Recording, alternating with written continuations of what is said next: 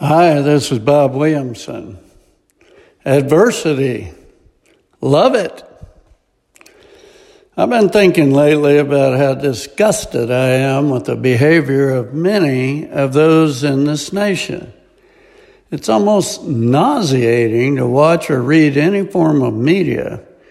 Their world of paid clicks and television ratings drives them to focus on whatever disgusting thing is trending or bias they might have. So we read and view the degeneracy, degradation, and prejudice of societies all over the world. As of late here in the USA, we are served up 24/7 examples of the hate and anger of various races. One might ask, why isn't there anything positive about humanity or our country ever reported?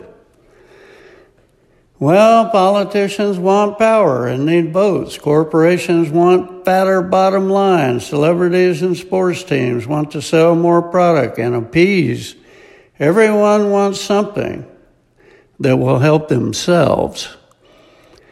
My son and his family were recently visiting our home, and some terrible story came on the news, and he suddenly got a panicked expression on his face and quickly shooed his children into another room. He didn't want them to hear anything negative. Many of us have similar feelings about watching the news. It is just depressing and sickening to see it or hear it, so we just tune out. I do it as well and remind myself of an ostrich sticking its head in the sand to hide from the truth. Isaiah said in 40:28, "Have you not known? Have you not heard?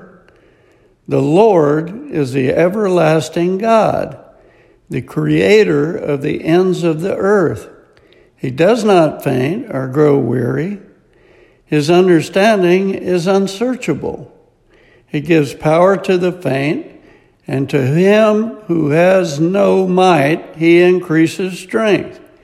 Even youths shall faint and be weary, and young men shall fall exhausted. But they who wait for the Lord shall renew their strength. They shall mount up with wings like eagles. They shall run and not be weary. They shall walk and not faint." I remember a Billy Graham quote. Our society strives to avoid any possibility of offending anyone except God. Imagine what he sees every second of every day. So we think we are offended? What about him? Billy also said, "Comfort and prosperity have never enriched the world as much as adversity has." Adversity and crisis motivate people to turn to God. If we've sunk down to the bottom of the pit and there's nowhere to look but up, we can finally begin to realize that only the supernatural love of God through changed lives can solve the problems that we face in our world. It is then that we begin to learn the value of adversity. Adversity. No one likes it or wants to face it, but we all must confront it. Self-centered indulgence, pride, and a lack of shame over sin are now emblems of the American lifestyle. We must deal with it by becoming more like Christ and focusing on Him and not the world. We simply must do our best. And if a man or woman does their best, then what else is there? Accept the challenges so that you can feel the exhilaration of victory. Follow Christ to the ends of the earth and beyond. I've read the last page of the Bible and I'm convinced that victory will ultimately be ours, provided we keep our faith, the victory that has overcome the world, and focus on Jesus through troubled waters and glassy calm seas. Persevere, my friends, and rest in the Lord. Joshua 1:9.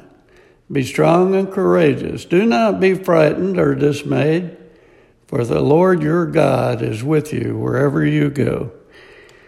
This is Bob Williamson. Thanks for listening.